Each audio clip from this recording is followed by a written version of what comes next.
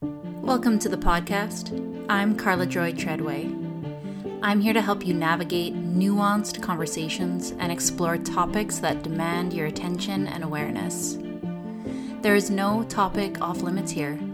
Together we will seek to find the middle path, explore the polarities of darkness and light, left and right, grace and grit. As a writer, life coach, and seasoned yogi, I'm in the business of awareness and conscious action. I'm here to create space for the conversations that need to be had in order to create solutions that bridge the divide between humans. Sense-making will use practical, logical, philosophical, and spiritual tools to help us gain well-rounded perspectives on issues that strike a chord. Let's get started.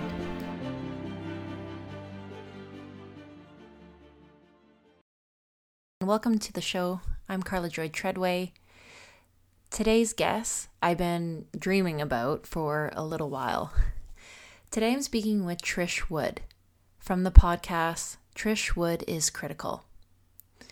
Trish is an award-winning investigative journalist, a real journalist, an interviewer, and she's been blowing up conventional wisdom for decades. For almost 10 years, she was one of the hosts for the Emmy award-winning investigative current affairs series, The Fifth Estate. And her last project is the critically acclaimed 5-part documentary series for Amazon Studios, where she deep dives into a female take on the Ted Bundy murders. She now brings her electric interviewing style, hard-won wisdom, and critical thinking to her podcast. Trish has been a sense maker, a voice of reason, and while never possible to be completely neutral, I can tell, and I think everyone can tell, that Trish approaches journalism seriously, with integrity, and she actually, air quotes, does her research. In this episode, we talk about what happened to legacy media.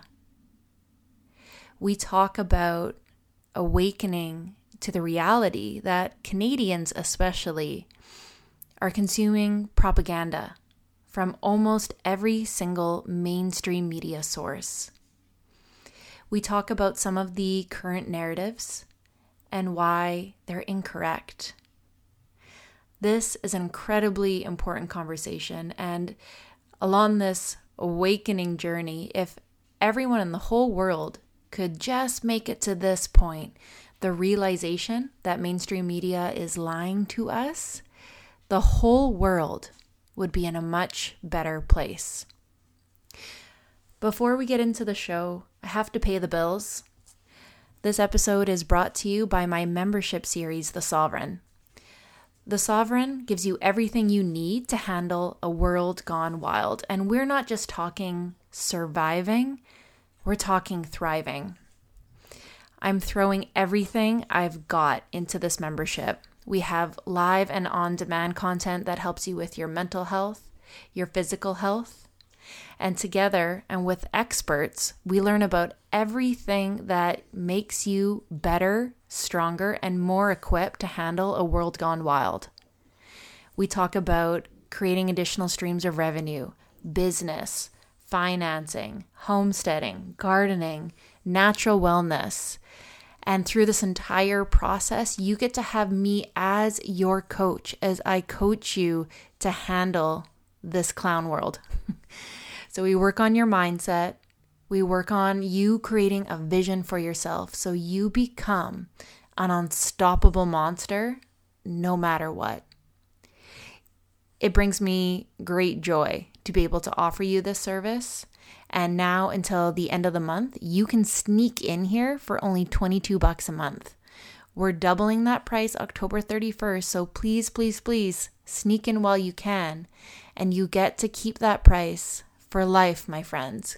My only goal is to build community and to make this kind of content accessible for absolutely everyone.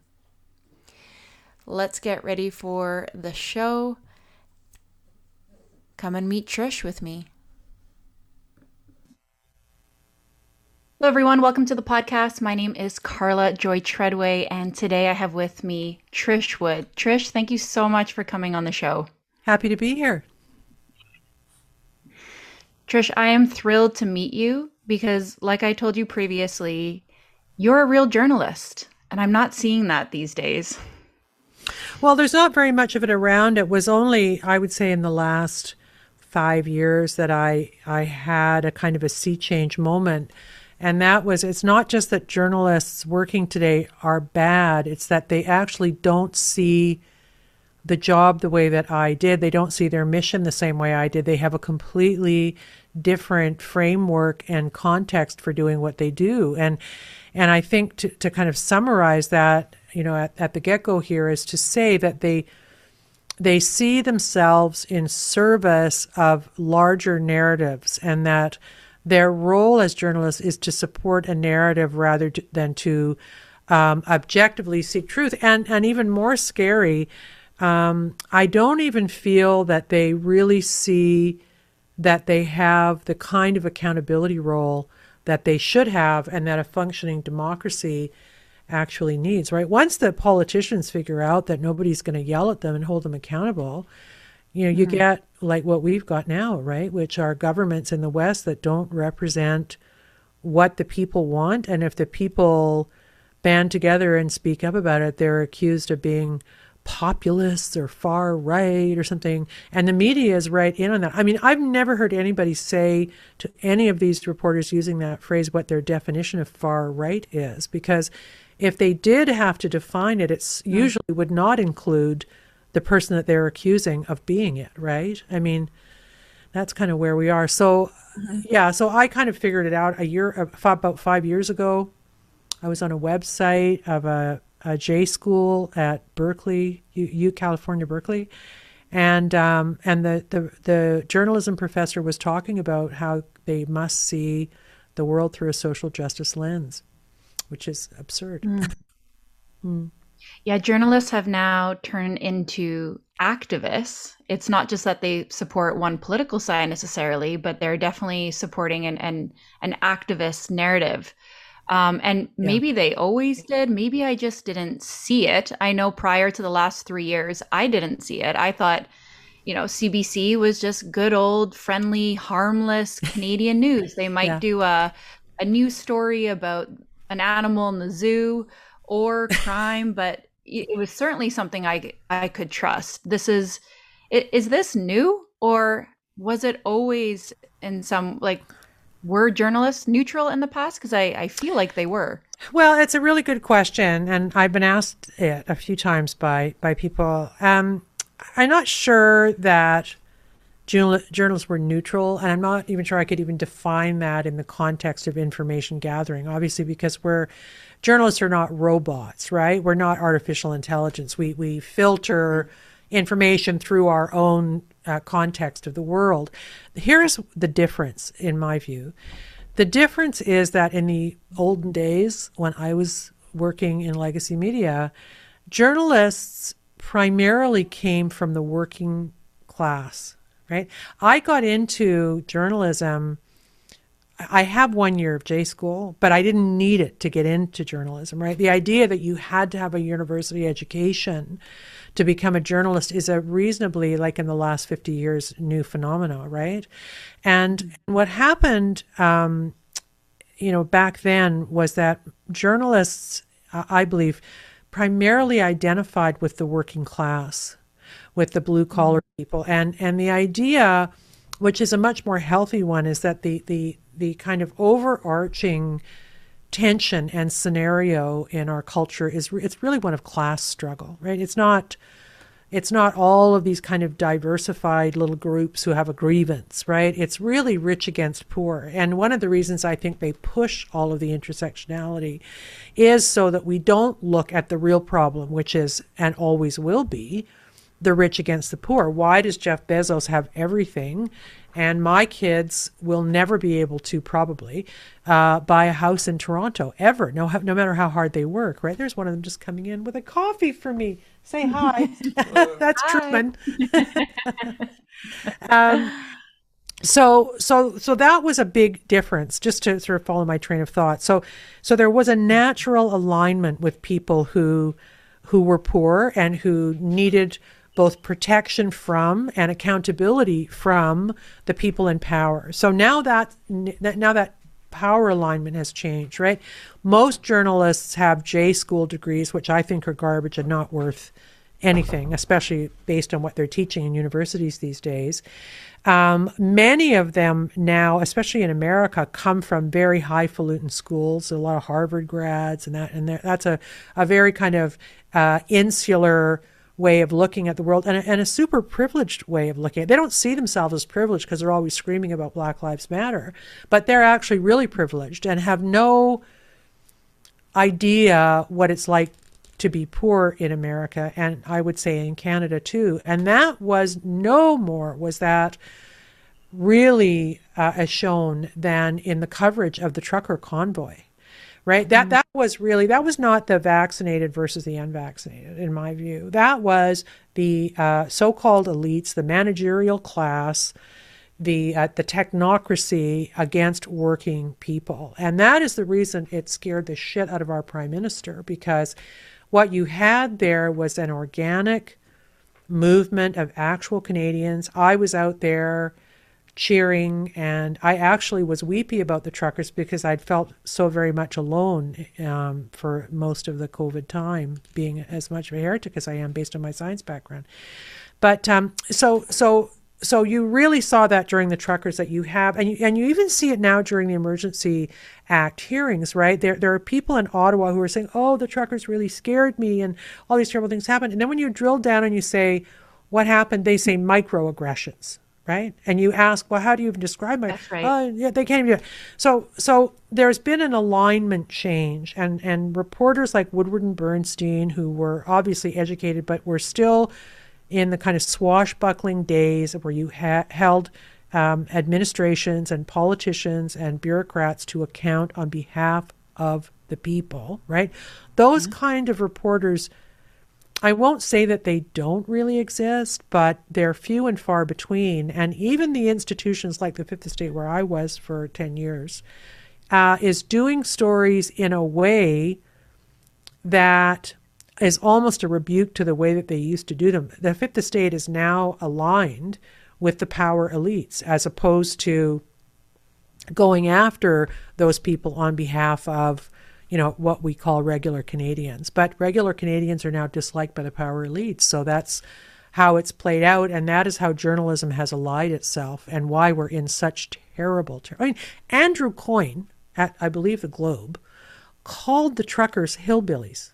Can you imagine, like, even 10 years ago, calling working people hillbillies? You don't even know them. You have no reason to say that. Why the hell is he calling them hillbillies?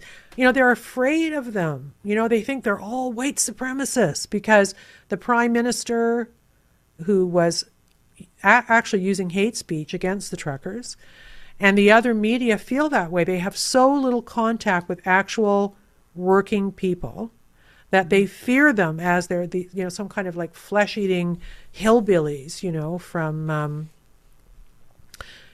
Arkansas or something. I mean, it's really, really weird.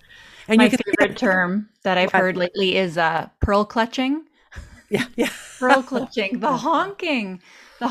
And of course, the Nazis are coming. Everyone's a Nazi now.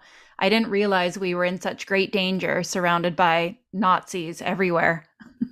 Well, and you know what? Like, that was, look at it's no secret that I pretty much hate Justin Trudeau, but not because he's a liberal. I was a liberal most of my life, but because I think he's dangerous. And I think he's dangerous because he is using their playbook. He could see that what looked like it was just going to be some rinky-dink band of truckers had actually captured the national imagination. Remember the footage of the truckers in the Canadian snow coming across those highways through the prairies, and people lined up giving them food. You had nuns and in habits, Mennonites, farmers, little kids. It was unbelievable. It was like Terry Fox, right? It was unbelievable. Mm-hmm.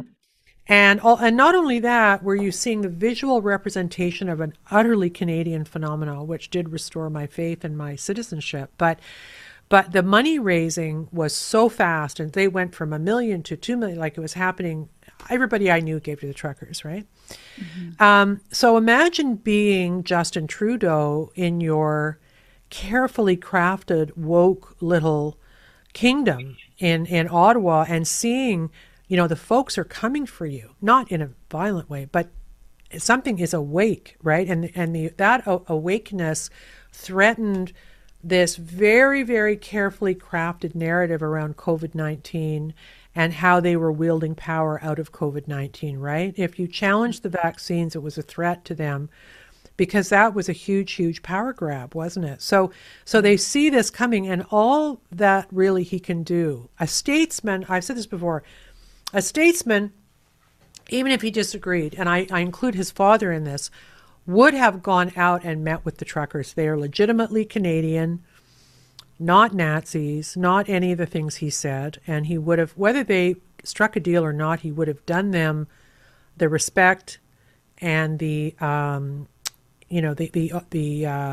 recognition of going out and shaking hands with them at least, or me having a meeting with him. He didn't do that. Remember, he fled. He got COVID or something. Then he fled, and then he came back. But my point is that the using of phrases like they're Nazis, they're misogynists, they're this and they're that was all happening while the truckers were getting closer and closer and closer to Ottawa, right? He had to use ad hominem attacks and fake smears while they were on the way because he could see how big the movement was becoming and how actually really inclusive it was, right? They came to Toronto just like a quarter of a mile from my house, right? And I went down there for the day, and seriously, there were people there from all walks of life, all colors, all everything. People were dancing and singing. It was all fine. Like, that's what the truckers were about.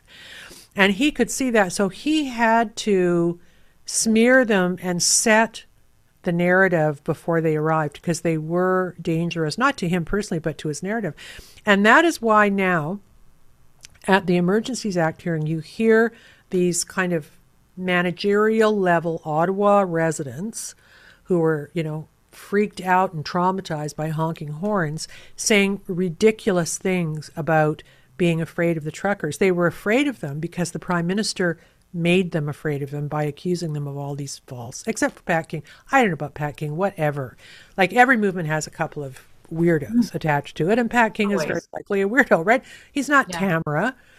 And they, he wasn't running the show, but that's what the media latched onto, and and the Prime Minister did too. So that was the game plan. These smears are a game plan. They make the person you are smearing someone who is less human, which is exactly what Fauci did with the Great Barrington Declaration. There were those emails of Fauci saying, "Oh, we got to stop these guys. They're fringe," and and it's all there in the emails. He contacted some favorable, friendly reporters, and they wrote, "Oh, they're fringe doctors. They want to let the virus rip through the community," and none of that was true. But that's what they do now. That's how they operate. And just getting back to your question about media, because it is all tied together.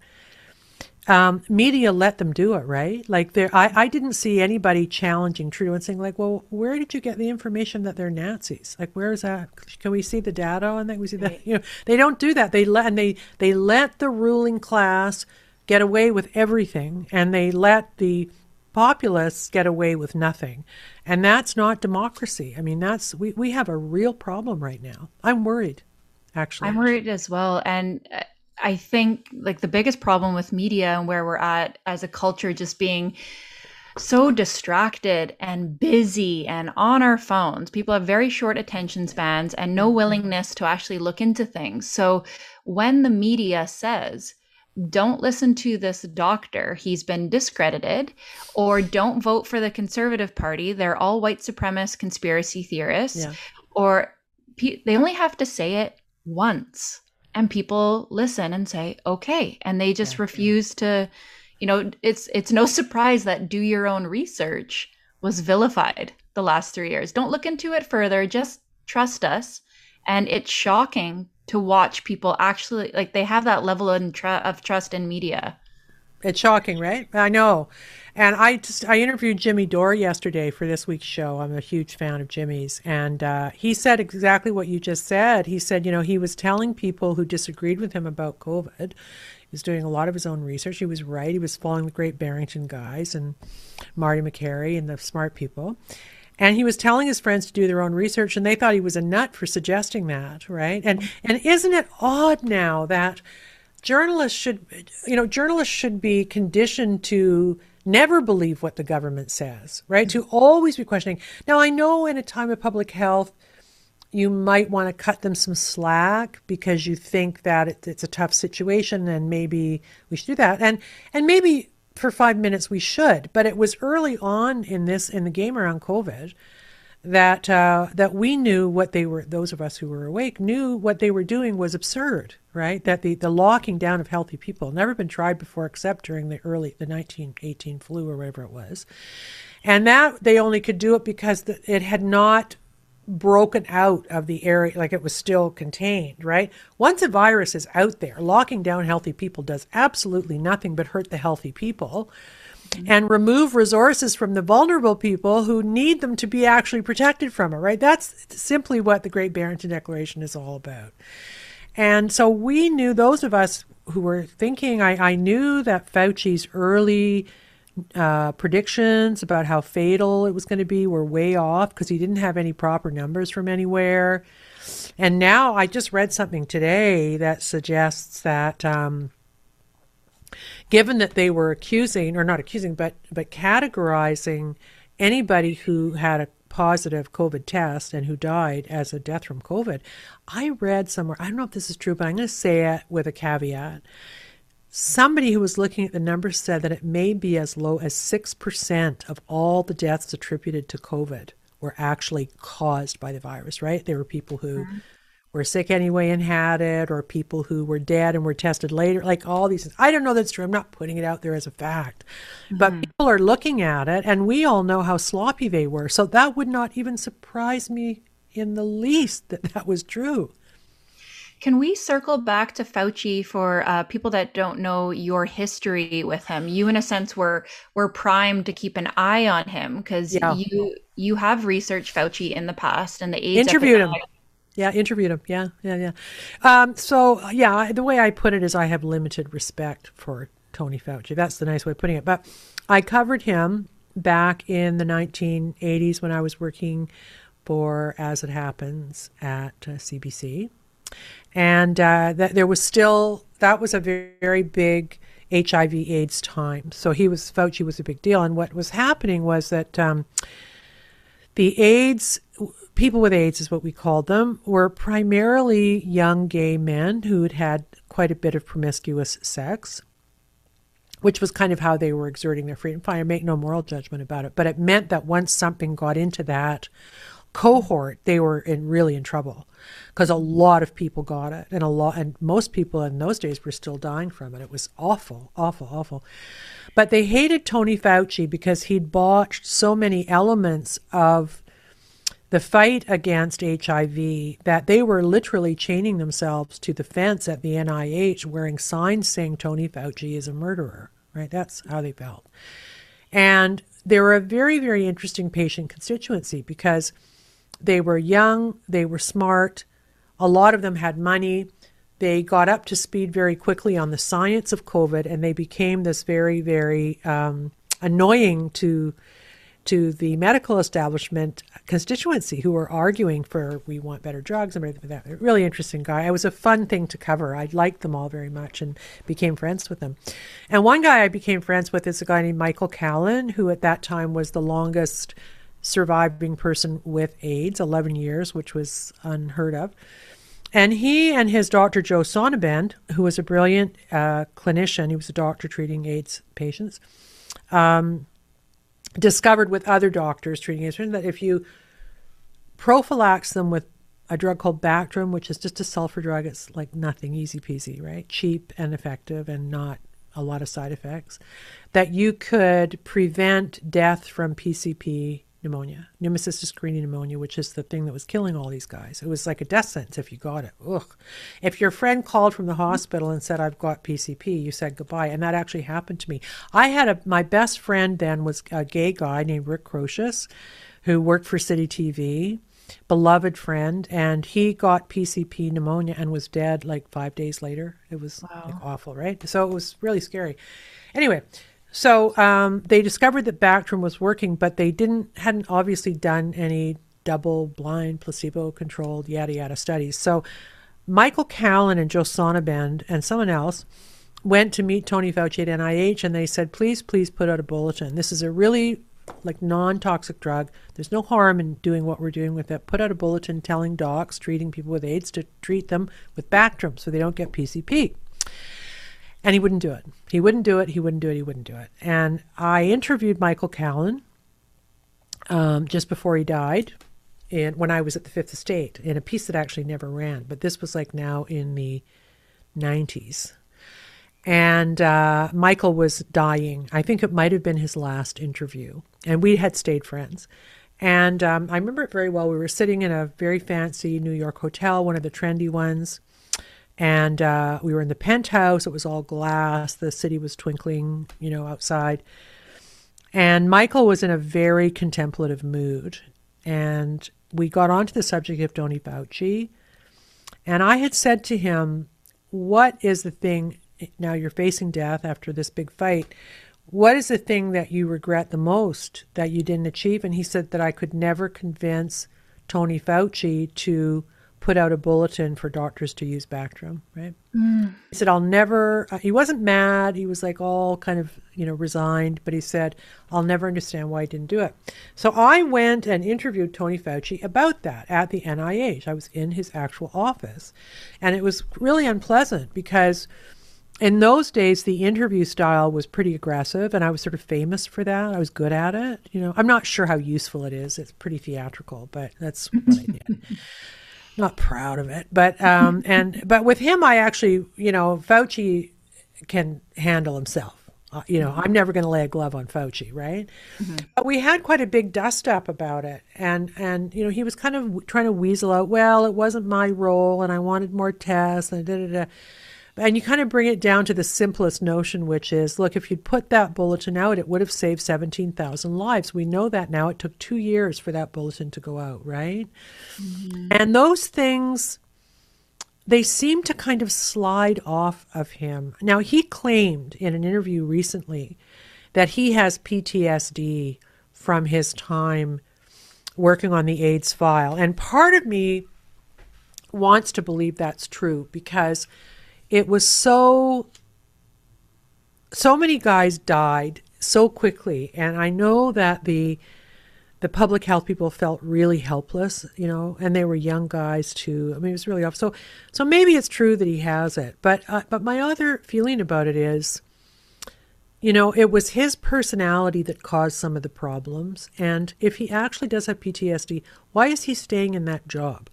Did he make bad decisions around COVID because he has PTSD from the way he handled AIDS? Like, why is that guy still in that job? Why? I don't get it, right?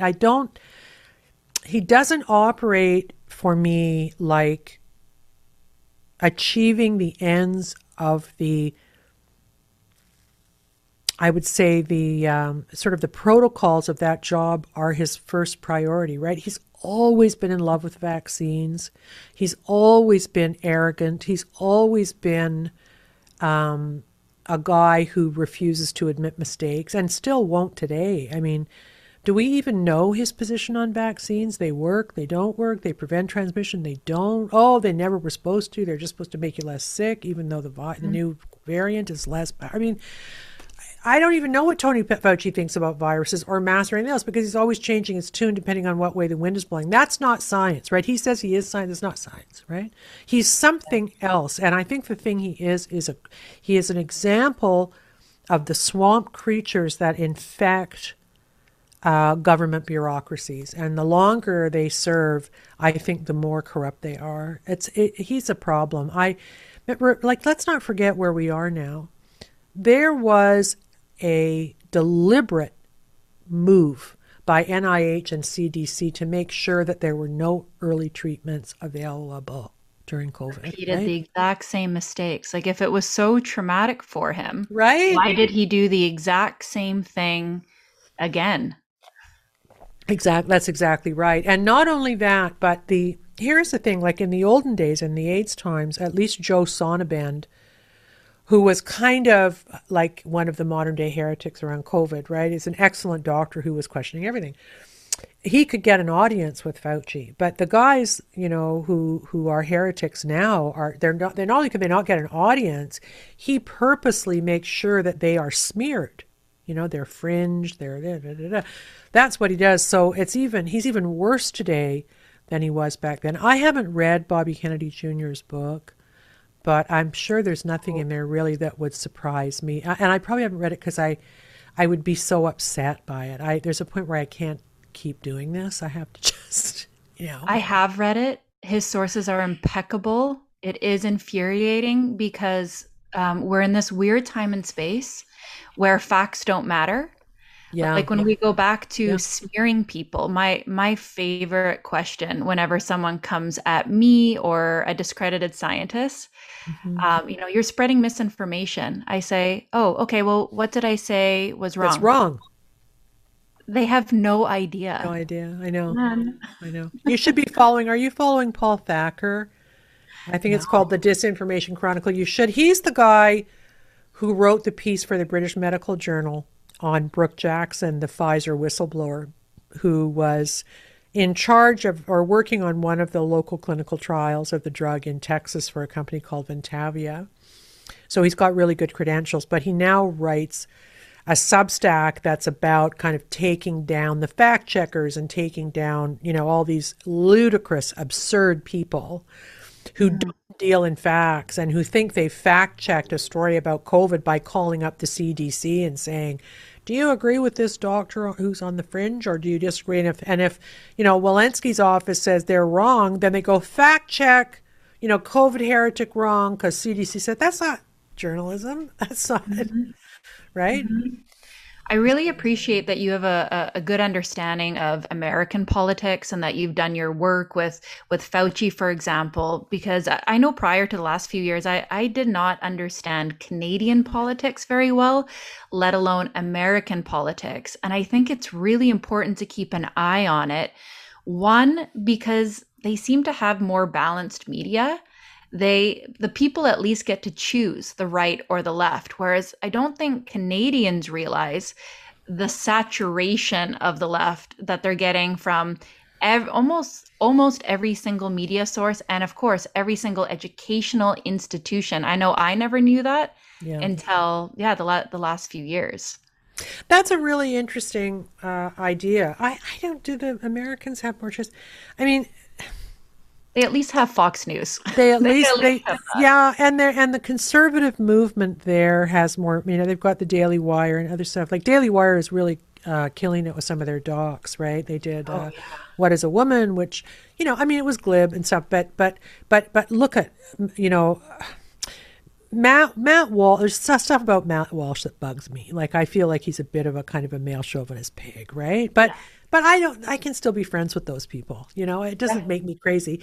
And I sort of enjoy it actually, because it's so kind of outre. But he did a momentous thing, and it was as good as anything any journalist has done in the last 20 years. And I'll tell you what it was. Very simply, he starts off by being glib. What is a woman? Ha ha ha. What is a woman? Right. So that's kind of very. Who was the guy that did Fahrenheit 9/11? Michael Moore. It's very Michael Moore glibishness, right? Where you can tell a serious subject by being silly about it. Yeah. So that was fine. But then he got serious when he was interviewing the experts, the surgeons and the psychologists and stuff. And he whenever he asked them a question that required actual data or facts, right? Mm-hmm. The response was, I'm stopping the interview. Clearly you're transphobic. I'm not doing this. To a man or woman, all of them tried to stop the interview when he pushed them for actual data, right? That is extraordinary. We have this movement that, in my view, is mutilating children before they can possibly have any idea about what they're thinking and what they are. It doesn't seem to be accountable to anyone, and the science does not back up what they're doing, right? Like it's this really kind of interesting tautology that I dealt with when I kind of blew the lid off of satanic ritual abuse and multiple personality disorder, right? It was the same tautology. We were interviewing these nutty psychologists and psychiatrists who were diagnosing women. Oh, you've got 150 personalities, and one of them is a 2-year-old girl, another one is a 95-year-old man, and you don't know you have the personalities because you keep, I mean, it was just ridiculous. And Oprah would have them on, multiple personality, like it was just so stupid. And it ended up being an artifact of hypnotherapy. They were kind of creating the problem they were diagnosing, right? And it's now, no one does it anymore. No one believes in it. It's gone. It's taken out of the DSM-5. I think there's a little bit on something called dissociative disorder, right? But and then that was connected to recovered memory, where they said to women would come in with a depression, and they would. Oh, sorry. That's all right. Sorry, my phone just rang. Women would come in to be treated for depression, and they would come out being told by the psychiatrist that the reason they're upset is because they were abused by their parents from the age of 2 till 18, but they just don't remember it. And they don't remember it because they have multiple, I mean, it's like ludicrous, right? And so we, Michelle Mativier and I, she was my producer, did 2 documentaries on that. One of them called Out of the Mouths of Babes, and the other one called Mistaken Identities, which were groundbreaking. Like people were still believing this when we did them, so we took a lot of flack over it. But we discovered the same thing that I understood the paradigm instantly, because we saw exactly what Matt Walsh saw, which is when there's one guy named Roland Summit, Dr. Roland Summit, famous psychiatrist, involved in training young therapists to look for satanic ritual abuse in children who didn't remember it or know about it, right? And I pushed him in the interview, and he was like not happy about being challenged. Like it was a thing. It was a moment, right? I was in the room with camera, sound, producer, probably an AP, right? And he was like really pissed off. And I wasn't being all that aggressive. He was like Tony Fauci. He wasn't, and like the people in Matt Walsh's film, he was not used to people actually saying, prove to me what you just said. I want you to cite for me the research that proves what you just said, because what you're saying is dangerous, right? You challenge these people and they fall apart. And that's just circling back. I know I'm going on, but I feel like I'm on a roll because I'm coming to a point. And the point is this: media's job is to ask those questions all the way along. And we would not be where we are with this disaster of childhood sex reassignment, terrible COVID policy, and now maybe a nuclear war between America and Russia over Ukraine. None of these things would be happening if the media was saying, prove what you're saying. Show me that's true, right? Everybody, all these powerful people know nobody's going to ask them a hard question. Nobody's going to ask them a hard question. And you know how you know that? Because when someone finally does, like little Peter Ducey, on Fox, who's kind of funny, they can't answer it, or they tell an obvious lie, right? But right, you don't see the media, who should be safeguarding children's health, saying to the people at Vanderbilt the way that Matt Walsh did, where is the evidence that amputating the breasts from teenage girls is good for them? And where is the evidence that their claim that they're feeling genderish is actually body dysmorphia and not maybe she's a lesbian, maybe she's got borderline personality disorder. A lot of them are cutters. If you see they've got the razor blade thing, that's borderline personality disorder, right? They're super vulnerable to suggestion. So, we're not allowed to ask that question in therapy anymore, because that's considered conversion therapy now, right? So if you ask, this is the law here and it's the law there, if you ask young kids who think they're gender-ish what else might be going on, you can be charged criminally. And that is not a lie. That law was passed in Canada. They're not allowed to ask the question. All they can do is affirm. So none of this would be happening. This is my thing. None of the bad things that will be happening if the media was doing their job, right? If these people knew they'd be held to account and that actual legacy media would be on the doorstep saying, wait a minute, why are you amputating the breasts of girls with no evidence that it works? They wouldn't be doing it, right? But they all get away with it because nobody ever holds them accountable, and they know it now, and that's very dangerous. We're at a terrifying place with these, they are far left agendas that are being vigorously pushed, one narrative. And if you even so much as ask a question, like show me the data, whether that's climate change or pushing gender theory on Yeah. kids, or what did Black Lives Matter actually do, instead of answering the question, it means something about you that you ask the question. So if you Yeah. belong to a certain narrative, if you belong to a certain identity group, what it means now is you are immune from criticism. Yeah. That you are not allowed to poke holes in the theory at all. And that is just a recipe for disaster.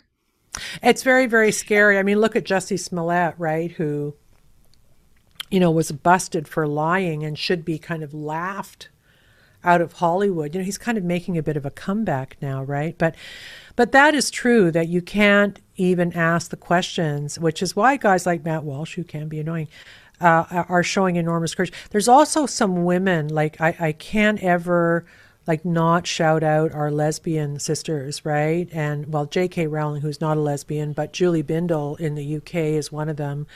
And Kara, somebody here in America, also, she has a great Substack, are also doing the really, really hard work on exposing the extreme trans agenda and how completely misogynistic it is. And I believe it is. Like, look at this guy at Oakville Trafalgar, the teacher wearing the fake breast prosthetic. You must have seen that, right? Oh, yes. Yeah. Okay. Yes. So women all know this. Hey, women don't look like that. We don't. We don't look like that, right? And B, most women also know that men who are into that kind of gear have a fetish. So this is not just some poor kind of Caitlyn Jenner trans guy, legit trans guy who wants to be a woman, thinks he's a woman, and wants to go about his business peacefully and be left the fuck alone. That's fine. That's cool.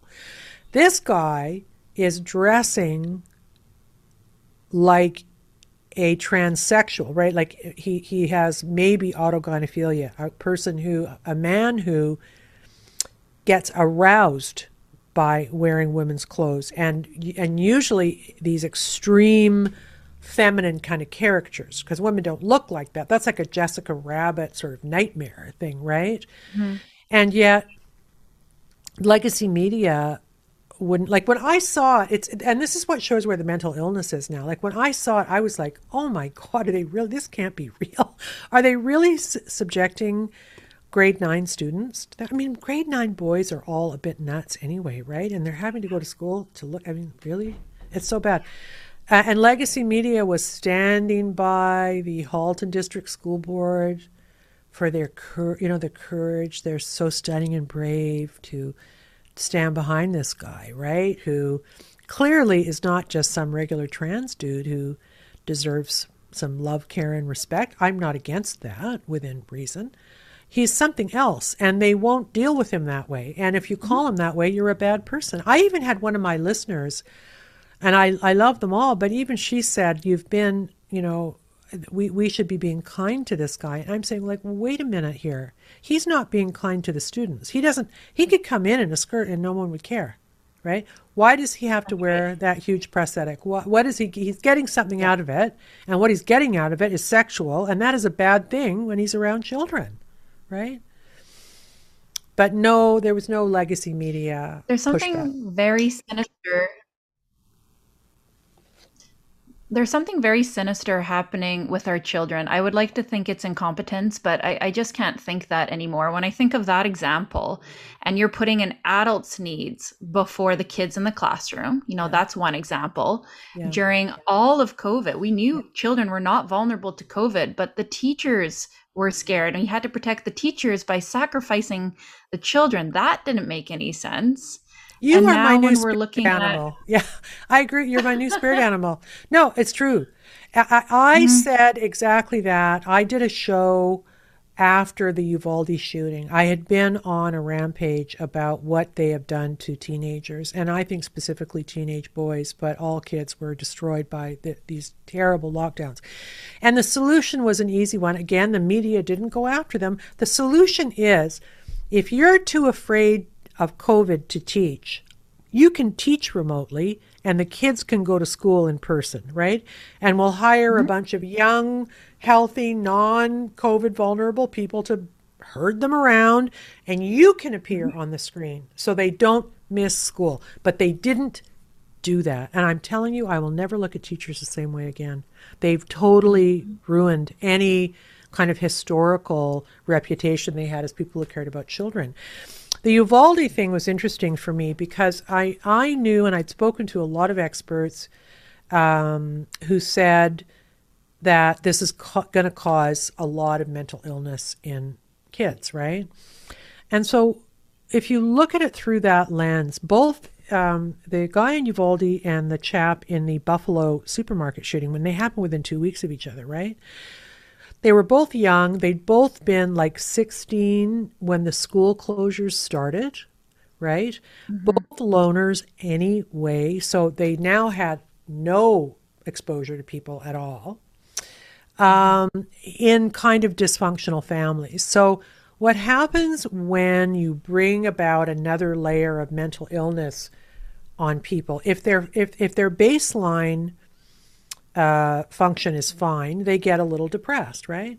If Mhm. their baseline function is down here already, and then you layer on this hugely traumatic event, then they're in the toilet, right? And I believe, myself, that both of those shootings can be laid in part at the feet of closing the high schools that they'd been going to for COVID. I really absolutely do. And we're seeing all this stuff in the States about, and here too, about, shootings in stores and people breaking into things and, crimes out of control. And part of that, yes, is defund the police. There's no question about that. I think part of it is also racial.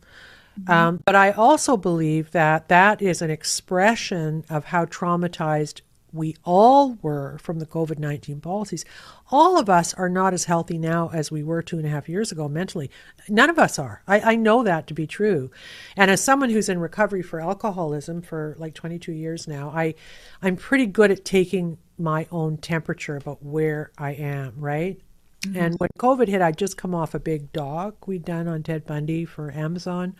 It was like 2 years of swimming around in that vile information. But I was kind of, so I finished that. I was mad at all men. And what a bunch of they killed, my husband and I were arguing because I was really hostile to men after that film, which I obviously got over with therapy. But then COVID hit, right? So, and I know when I see, like, I'm not the same person. I'm much more antisocial. I have anxiety now that I didn't have before. I was like the toughest, hitchhiking off the runway in Rwanda during, seriously, like that's the kind of stuff I did, right? Now I'm much more timid. We're all different in some way, and I think that these other events, the crime, the shootings, all the other stuff we're seeing, is a result of traumatized citizens from COVID policy acting out and not realizing that that's the reason. I think that is a reason for people. It is a trauma, and it's leading people to what's being labeled as conspiracy now, right? Can we talk about that word conspiratorial? Yeah, That's another word that the media says. yeah, So the bulk of the population says conspiracy, don't even give it a second thought. And unfortunately, they have misfiled that word. They think conspiracy means not true. Conspiracy means to conspire. It yeah, means there's another reason why they're doing things.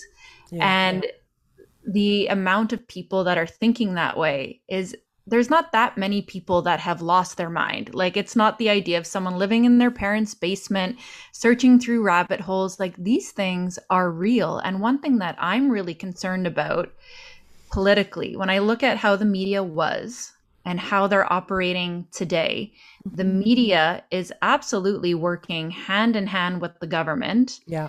And what it seems to be doing is eliminating free speech. And if you eliminate free speech, that means we no longer live in a democracy. And I think that's exactly where we're headed, especially when you pair that with these extreme leftists, not liberal. I was a liberal. That's why I've left, because it's Me no too. longer liberal. It's Yeah. leftism.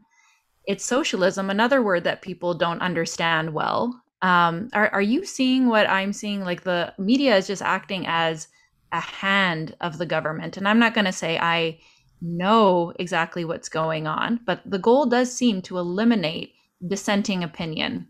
Well, they're not holding anybody to account. So that's your first clue, right? That there's something going on. I mean, I think part of the mechanism, as I alluded to earlier, is that media now relate to power, to the power elites, to the managerial class, more than they relate to the average citizen. That for sure is part of it. But on the conspiracy thing, I watched, and if you haven't watched it, you should. This is my second time watching it, the brilliant HBO series on Chernobyl. And Yes, that is right, good. I mean, it's so good. And I watched it again last week with my husband, and I was sitting through the discussions with the scientists who were being told to lie by the Communist Party, like, you're either with us or you're against us. This is what the party wants. This is what you have to say. This is what the truth is, because the party says it's truth. And I kept saying to my husband, oh my God, that's COVID. That's what they're doing to scientists around COVID, right? The party, which is the lefties, right, have a narrative about what COVID is. And if you don't toe the line as a journalist or a scientist or a doctor, you're punished for it. And the punishment can either be massive, like it was for a guy like Scott Atlas, who really was, treated very, and also Jay and those people were treated very, very, very badly. But also the journals don't. I talked to Joseph Freeman the other day, who's done a big study on vaccines. And he says if you're not publishing toward the narrative that they want, it's hard to get a study published, even if it's really good, right? So all of those things are happening that make it appear as if we are living in the era of Soviet information control. And what's interesting about the Chernobyl analogy is that Chernobyl, as I understand it from the show, I haven't done independent fact checking, but in the show, exploded because they were lying about a problem with the reactor, which is that if you try to shut it down too quickly in the process of shutting it down, and then you hit the stop button, whatever it was called, you get a meltdown, right? You get a core meltdown, right? Which is the end of the world. It's like a nuclear bomb going off, which it sort of was, right? So it not only shows how the scientists so not all, there were great heroes there too who exposed it, but how the scientists and the bureaucrats who run the scientists believe that they should have had fealty to the Communist Party over truth itself, right? Science has to be about seeking objective truth, or it's nothing. And that's what we have now. We have nothing now. We don't have it. None of it's credible because the big stuff isn't credible. The journals aren't credible. The people at FDA, I mean, they just approved a vaccine on 8 mice, right? Yeah. The studies on the new, it's 8 mice, right? And our prime minister up here is threatening us with our stupid premier who doesn't know, has asked from page 3. I mean, it's remarkable that this guy is even in that job. I can't believe he was reelected, but he and Trudeau are now threatening maybe mandates, maybe punishment for people not getting a booster that was approved only on 8 mice. Like, this is overseen we have a federal regulatory body called the Health Protection Branch. That's how we stop another thalidomide, right? So the pharmaceutical companies are just saying, here it is, we did 8 mice, poof, go ahead. And they're all lining up to say yes and then ordering us to do it, right? It's boggles the People mind. don't understand why the convoy happened. And when I think about that example, like people thought I was losing my mind because they were building like facilities, even here in my own town, they're building these new detainment facilities. Yeah, yeah, And I was terrified as an unvaccinated person. And yeah. people were telling me I lost my mind. And I said, well, why is CTV putting out surveys saying, should we jail the unvaccinated? That's for me to put the two of those things together. The news is saying that we should be jailed, and now they're building jails. And they certainly did. They did in Australia, New Zealand, and China, all kinds of places. But that's, you as I said this on the show, I think, or maybe it was in a Substack, but the people who refuse the vaccine are the great heroes of our time now. And you should really hold on to that, because I know as an unvaccinated person what my struggle was. And everybody thought I was mental, including my kids, who now think I'm smart, but they didn't think I was smart then, which kind of bugged me, because I was like, wait a minute, your mom was a science reporter. I'm saying no based on a whole bunch of stuff that I know. I'm not some weirdo who's just being obstreperous, right? Like, I actually know how to read a study, and 6 months is not long enough to get data. You can't know long-term harm if you're only saying, how do you know that for 6? You can't do it, right? But yeah. I think that like, I'm sure it was true for you, that added a layer of stress and tension. I couldn't fly. My kid graduated from Dalhousie with an honors degree. I couldn't go. I had to send my older son, right? Like, that was awful. My kid, who spent 2 years at a COVID school. Dalhousie was a COVID school. He was sitting in a basement apartment in Halifax alone doing his university years, which should have been fun and full of meeting people, right? So I know people paid even bigger prices. You couldn't go into hospitals. I know if my husband had gotten sick, I wouldn't have been able to go in. That would probably have been the only thing that would have caused me to get it. That would be if I had a sick kid that I couldn't get to in hospital, because then I would risk my life with a vaccine. And it's not even risking my life with a vaccine. I don't care that much one way or the other. I mean, I didn't necessarily think I was going to die if I took it. I just thought they hadn't proved their point, and I wasn't going to go along with it. It was just me being kind of stubborn. But I would have got it in that circumstance, I think. But that's an awful way to have to decide that you're going to take a shot in a free country, right? It's like ridiculous. And look at the price other people paid, dead children and losing their jobs and everything. I mean, so these people are our heroes, and it is they and the truckers really, and I think it was the same group, obviously, but they restored my faith in being Canadian, right? I wanted to move to Florida. I was kind of like thinking about it. I'm ready as well. Yeah. I know it's so funny, in a world that is obsessed with the word privilege, we have a real Western privilege right now. One, to think that nothing would ever go wrong in Canada. Our officials are so much better than the officials of the Soviet. They would never do anything. Yeah. And then they're exactly what you said about Ottawa. We have pearl clutching elites. Yeah. Poo-pooing and shaming the working class. You have whole groups of minority groups. Let's look at the Black community saying, hey, we remember the Tuskegee experiment, or the Indigenous people remembering exactly what happened to them with smallpox. But we're going to ignore that. There's a very strange selective rage amongst the left in terms of privilege again. Or how about, well, let's just, so climate change is happening. If everyone could just not be poor and buy a Tesla, we're going to just do whatever we can to cancel power for the country now. Yeah. I know, right? No, it is ludicrous, and it is absolutely not sustainable. What is happening now is not sustainable. And it is soul crushing. I mean, I said to Jimmy Dore yesterday, because he's very much like us, right? Like, he's a former lefty. He's really smart. He's on top of all this stuff. And I think I agree with him on almost every subject. It's wild. Although he probably still calls himself a progressive, maybe, but I don't. I'm long gone from any kind of categorization that way because they're so embarrassing. But I think for us, the change is happening. It's happening fast. I'm not sure how stoppable it is. I feel like we're at a moment now where people are starting to say, look, I'm not racist, so don't do that. Like, I'm not going to play that game with you.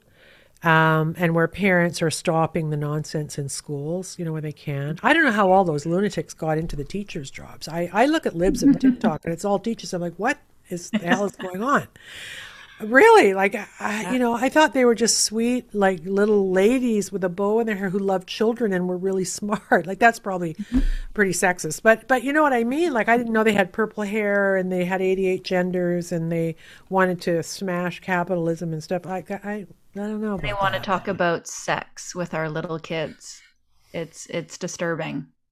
Yeah. So I want to respect your time here, but that's something that I do need to touch on. You touched on Chernobyl and the Soviet, and I've been doing an incredible amount of research in terms of communism. I've looked at the Red Guard in China, and so I've researched so much of Marxist literature, Yeah. which Marx, his whole goal was it was all a class role, a class focus, but he wanted to destroy society.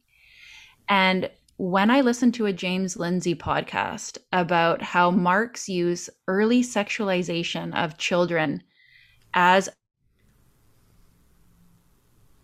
child, my top nearly blew right off because I just think, why do we keep doing this stuff to kids?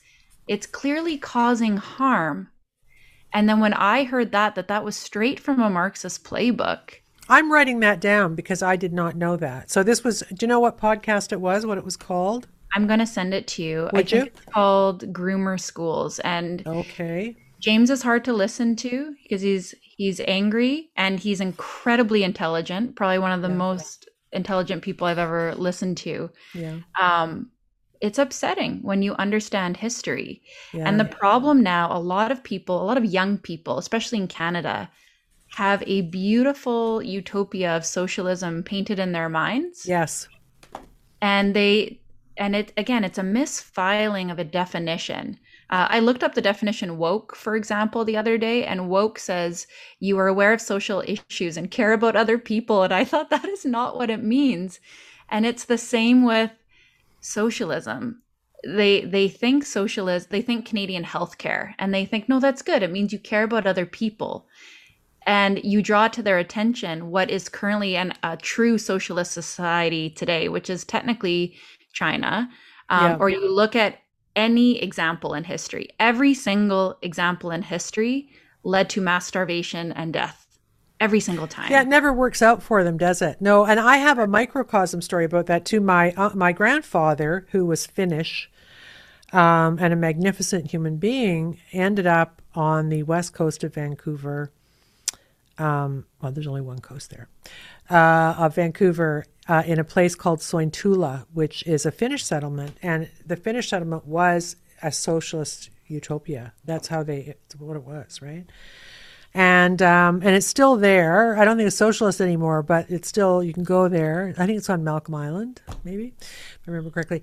So they had this socialist thing, and then of course it fell apart because human nature makes those things fall apart, right? You can't do those things with actual human beings because we're flawed and we want more, So that little kind of experiment didn't work out. There a lot of those old guys, though. He was a fisherman, right? And he was a card-carrying member of the Communist Party, and that is true. They were those old fishermen out in BC. I don't know why. There must have been a reason. So what information do you go to that you trust? Is there any legacy media left that is worth listening to, or is it all podcasts and Substack these days? I do a legacy media review every once in a while because I need to know what they're up to. But no, I would say I don't. Tucker Carlson, I never miss for good or ill. I don't always agree with them, and I think he's getting a little out there with his performance. But he laughs a lot. But he's a very critical thinker. You know, he does things that make me like when he said, "Why the hell does Zelensky think he can just demand money from us?" And like you don't think of it that way, but yeah, why is that guy? You know, so I do watch Tucker pretty religiously, but I'm a Substack person. There's a couple people on Chris Bray I really like. Eugipius on COVID I really like. I check in with Alex Berenson, even though I find him somewhat annoying because he's really good on a bunch of stuff. And Karen Hunt is someone I love too. So there's a bunch of people, but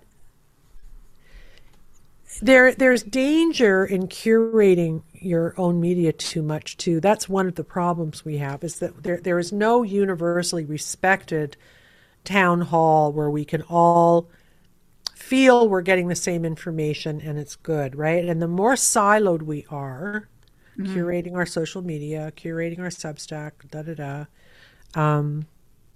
the more disparate we are from, and the more distant too we are from each other, right? That's a big problem. The other thing I'm doing a lot of is I'm reading a lot of history books now. Like I read a book called Nazi Medicine, which was super important.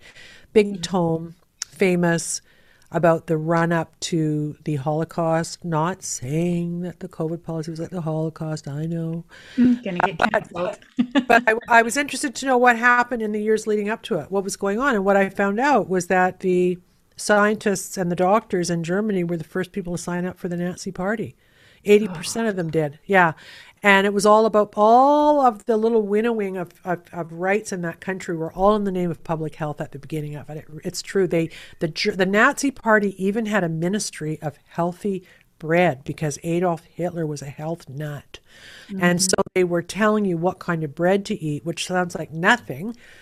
But it is, if you read that history, it is a slippery slope. It is a slippery slope for sure. Like it seemed like a good idea. It was all in the name of, all of us doing better and looking out for your fellow citizens and stuff. And then the next thing you know, you're on a train, right? It's always painted as a utopia. You might maybe you've read it. They thought they were free.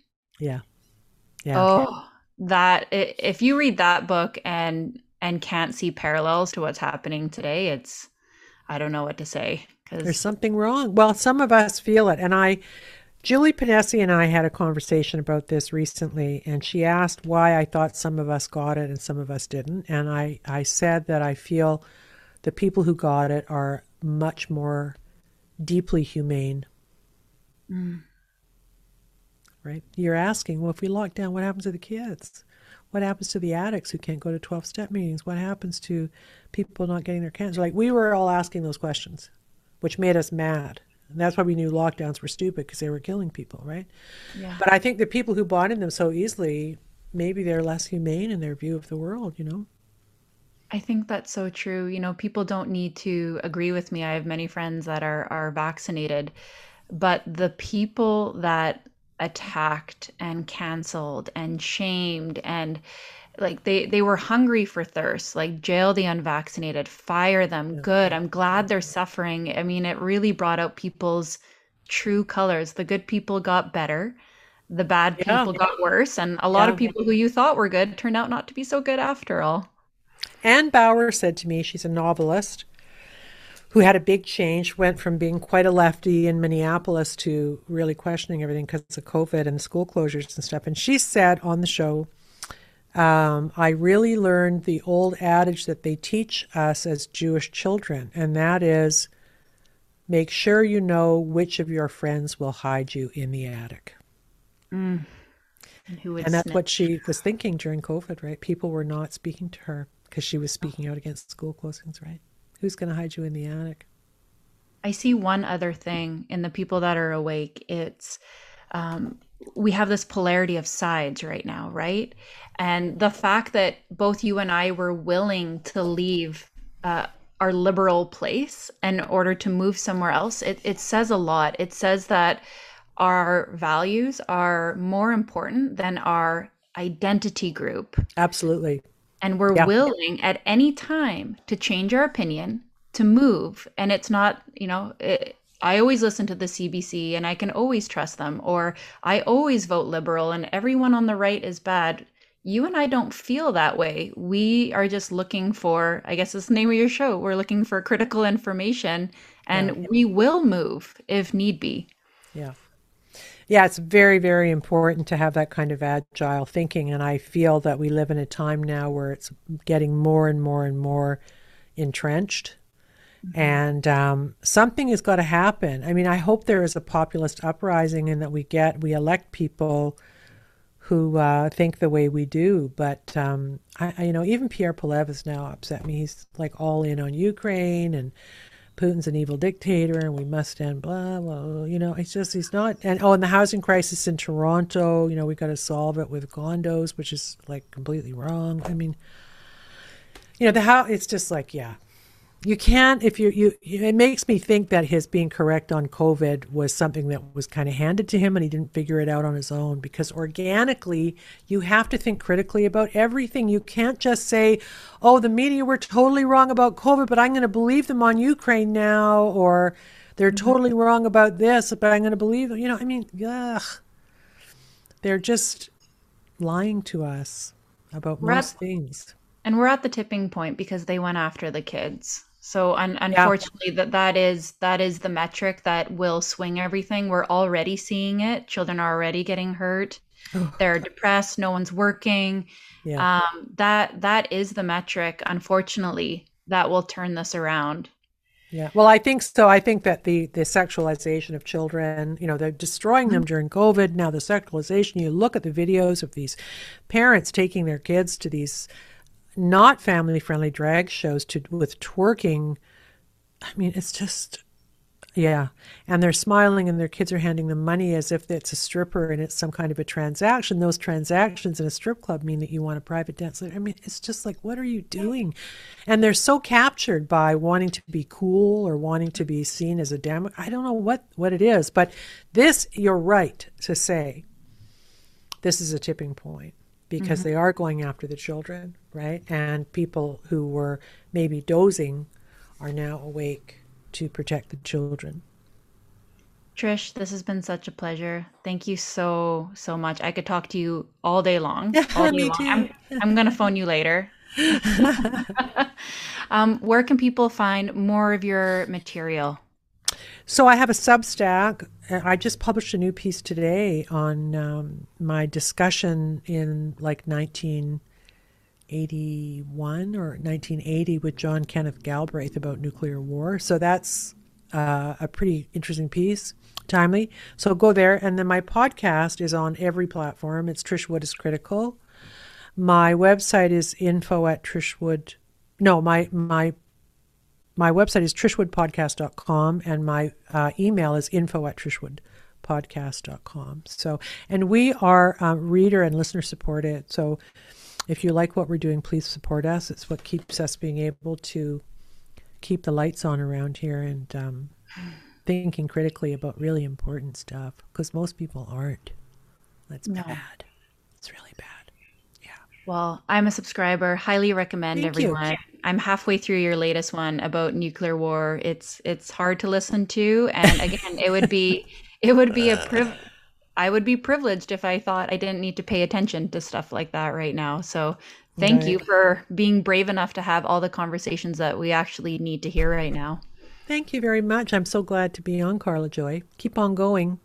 Thank you. I don't know about you guys, but I could listen to Trish talk all day long.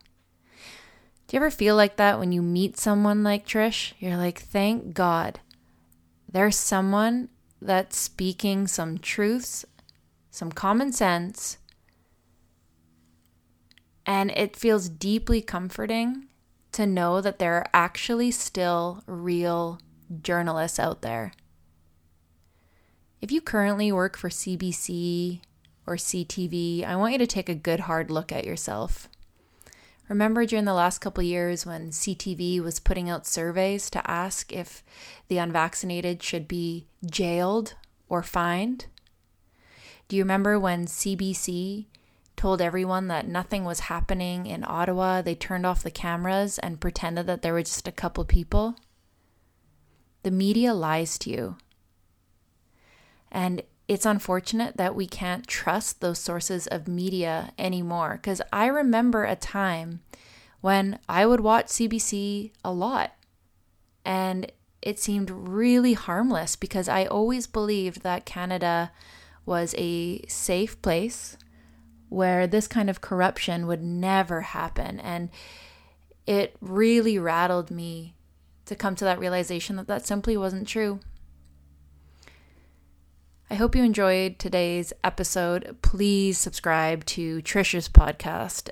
It's absolutely mind-blowing. She puts a ton of effort into doing proper research and bringing other guests onto her show that are of high integrity. And if you like sense making, subscribe, share this episode, tell your friends about us. If you put us up on Instagram in your stories, we'll make sure to tag you too, because we really appreciate that effort. It helps us get our content out, and we would love to return the favor. Thanks again for listening, and we'll see you guys next time.